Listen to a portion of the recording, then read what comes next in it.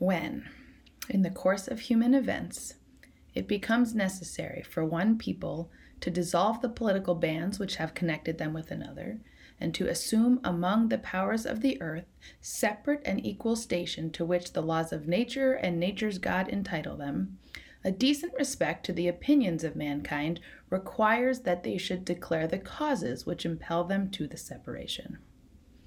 We hold these truths to be self-evident, that all men are created equal, that they are endowed by their Creator with certain unalienable rights, and that among these are life, liberty, and the pursuit of happiness. That to secure these rights, governments are instituted among men, deriving their just powers from the consent of the governed.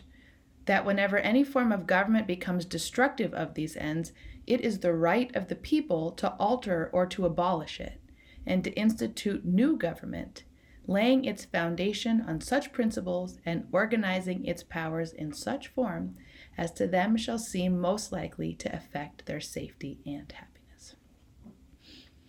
Do you know it? Did any of you have to memorize it? The Declaration of Independence, signed July 4th, 1776. The birth of our nation, the cause for all of our celebrations this weekend, and it really is a beautiful piece of writing, a beautiful document, an aspirational document, one we have, of course, been trying to live into ever since, and one, as it turns out, that is a really good fit with our gospel reading for this week. Our scripture today, to me, is a word from God for all of us who are worried about our country this Independence Day weekend. There doesn't seem to be much that political parties agree on these days, right? But like the one thing we all seem to agree on, whatever side of the aisle we're on, is that we all seem to be pretty concerned about the direction our country is going in. Now, we might have different things that are causing us to be concerned, opposite things maybe, and of course we have tons of different ideas about how to address those concerns, and like that's a good thing, right? That's probably a good thing. But there does seem to be this fairly universal sentiment that the dominant voices and ways are getting further and further away from the values that feel core to us. And that can be really scary. That can feel very threatening, and we can be almost tempted to despair about the state of our country and our world. So this week's gospel is a really timely reminder to us. Then when it seems like the world is headed in a direction that does not seem right to us, this is the perfect time to lean into the wisdom of our faith tradition, because so much of what our tradition speaks to is for a time such as this, or even really far more extreme than this. Because for sure at its founding, and for most of the centuries that preceded it, our biblical tradition has almost never been the dominant voice within its own society. Israel was constantly under the thumb of one empire or another. So almost all the words in our scripture were written by the underdog for the underdog. It's like our faith was kind of designed to be used under duress. Think of Jesus' words here. I'm sending you out like lambs in the midst of wolves. And so then since its founding, people of faith everywhere this is what they've worked at. How do we keep the faith during times of hardship, illness, scarcity, violence, injustice? So, confession. I have been listening to the Little House on the Prairie books, Laura Ingalls Wilder, who spent some of her childhood in Wisconsin. But boy, talk about nostalgia for bygone eras, right? Even then, they're bemoaning how fast society is changing. But I always listen, of course, with fascination whenever Laura's describing church, which the sermons back then, by the way, were way longer. You had to sit perfectly still, and the messages were all about sin and hellfire. And anyways, you guys don't know how good you have it. But she includes in one of her chapters a verse from a hymn that they were singing at the end of a church service, and it goes like this. We are traveling with our staff in hand, walking in the good old way. We are pilgrims bound for a heavenly land, walking in the good old way. And I liked it so much, like that idea that we're walking this path that so many faithful before us have trod. I liked it so much that I looked it up. And here's what I found when I looked up this hymn, Walking in the Good Old Way. So the words to that hymn, they were written by a woman named Fanny Crosby. She's one of the most prolific hymn writers of all time. She was blind from like the age of 6 weeks. So was her husband. He was an organist. And Fanny Crosby wrote like almost 9,000 hymns. Our hymnals are full of her hymns, but it took historians years and years to figure this out because, like, in her time, producers of hymnals, they didn't want too many hymns in their books to be written by the same person. So what she did is she used like 200 pseudonyms to publish her work. She was the first woman to ever speak in the United States Senate. She advocated for schools for the blind. She wrote poetry. She wrote patriotic songs during the Civil War. Hurrah, hurrah, the stars and stripes forever. Hurrah, hurrah, our union shall not sever. She wrote minstrel shows, which were considered like not at all proper for good Christian women.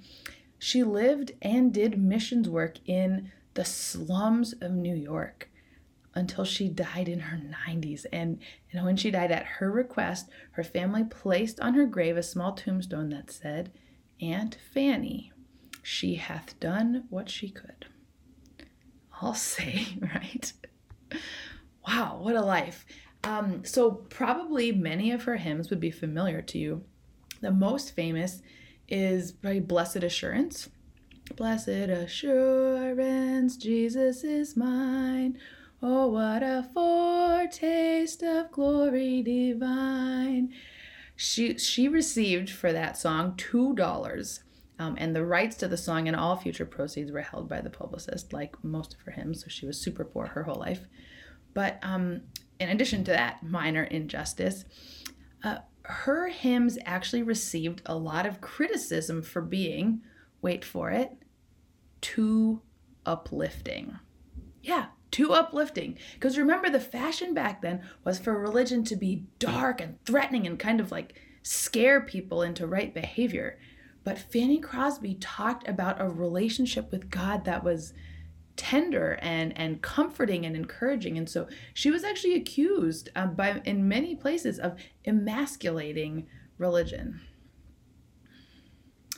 So when you look back through the history of our Christian tradition, popular piety, I think one of the greatest weaknesses of our tradition has been to kind of swing back and forth between two extremes, like a type of religion that focuses almost exclusively on sinfulness and evil within us and in our world.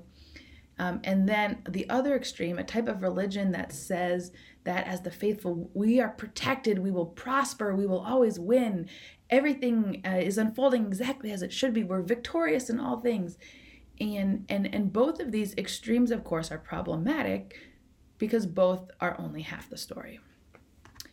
And the real gift of our tradition, which Fanny Crosby was able to do so beautifully, the real gift of our tradition is to be able to hold both of those truths together. Like, yes, there's so much wrong with us and with others and our world, and there is so much goodness in us and in others in our world. And not just to believe that these two truths, they don't just exist in a vacuum. This isn't like an eternal stalemate, that there's actually like a direction to history. There's a story being written. And while clearly it is not here yet, the ending of the story will be a good one. And that already we can see little glimmers of it's coming around us. That is the real strength of our tradition.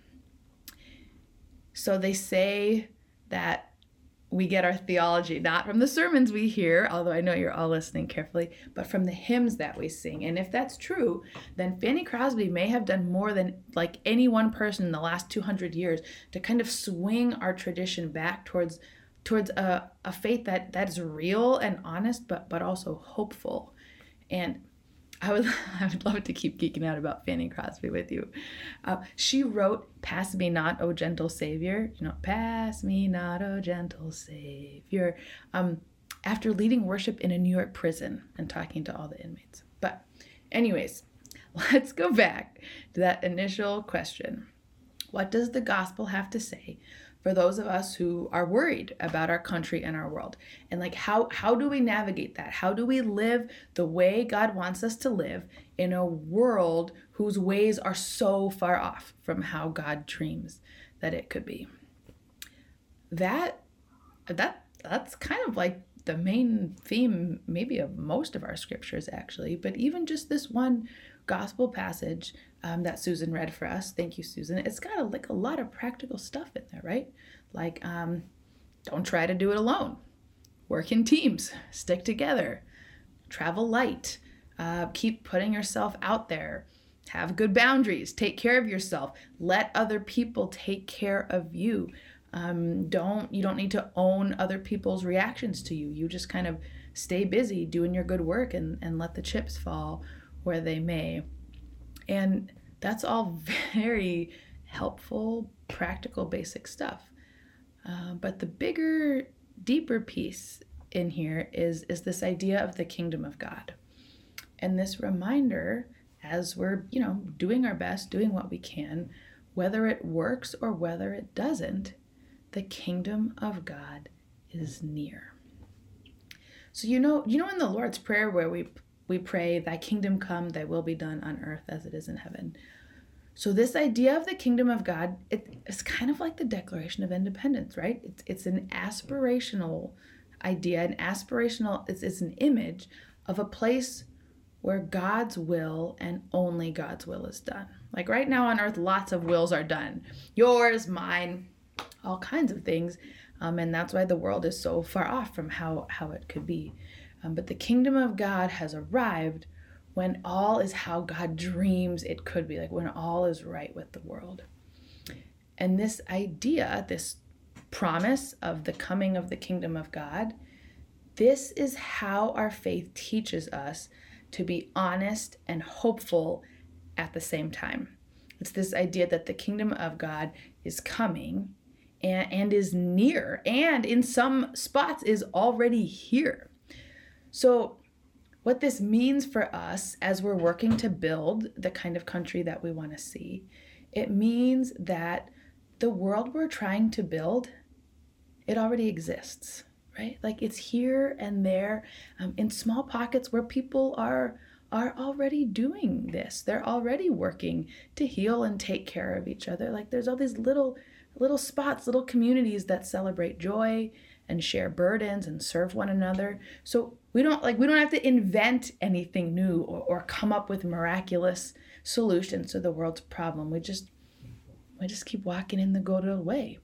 We find places where it's already happening and we jump in and try and help scale those up. Or we make the kingdom of God a reality in small spaces, like around our kitchen table or on our corner of the block. And then we remember that as we're doing that, like everywhere out there, others are doing that same thing. And so we just do our best to come together with them and trust, even when the kingdom of God is not here yet, still it is near. No matter how bad it gets, we are always just one small, brave, healing act away from a glimpse of heaven on earth.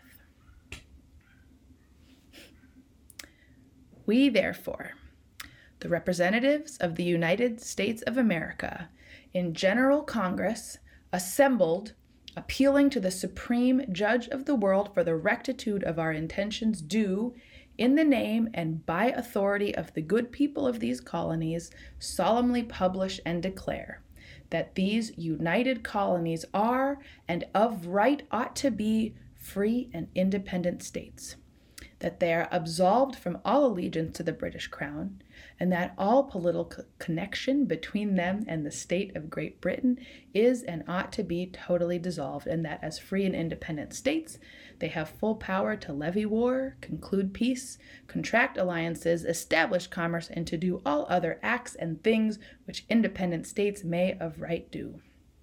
And for the support of this declaration, with a firm reliance on the protection of divine providence, we mutually pledge to each other our lives, our fortunes, and our sacred honor. Friends, May we pledge to each other, and most of all to God, our lives, our fortunes, and our sacred honor. The kingdom of God is near.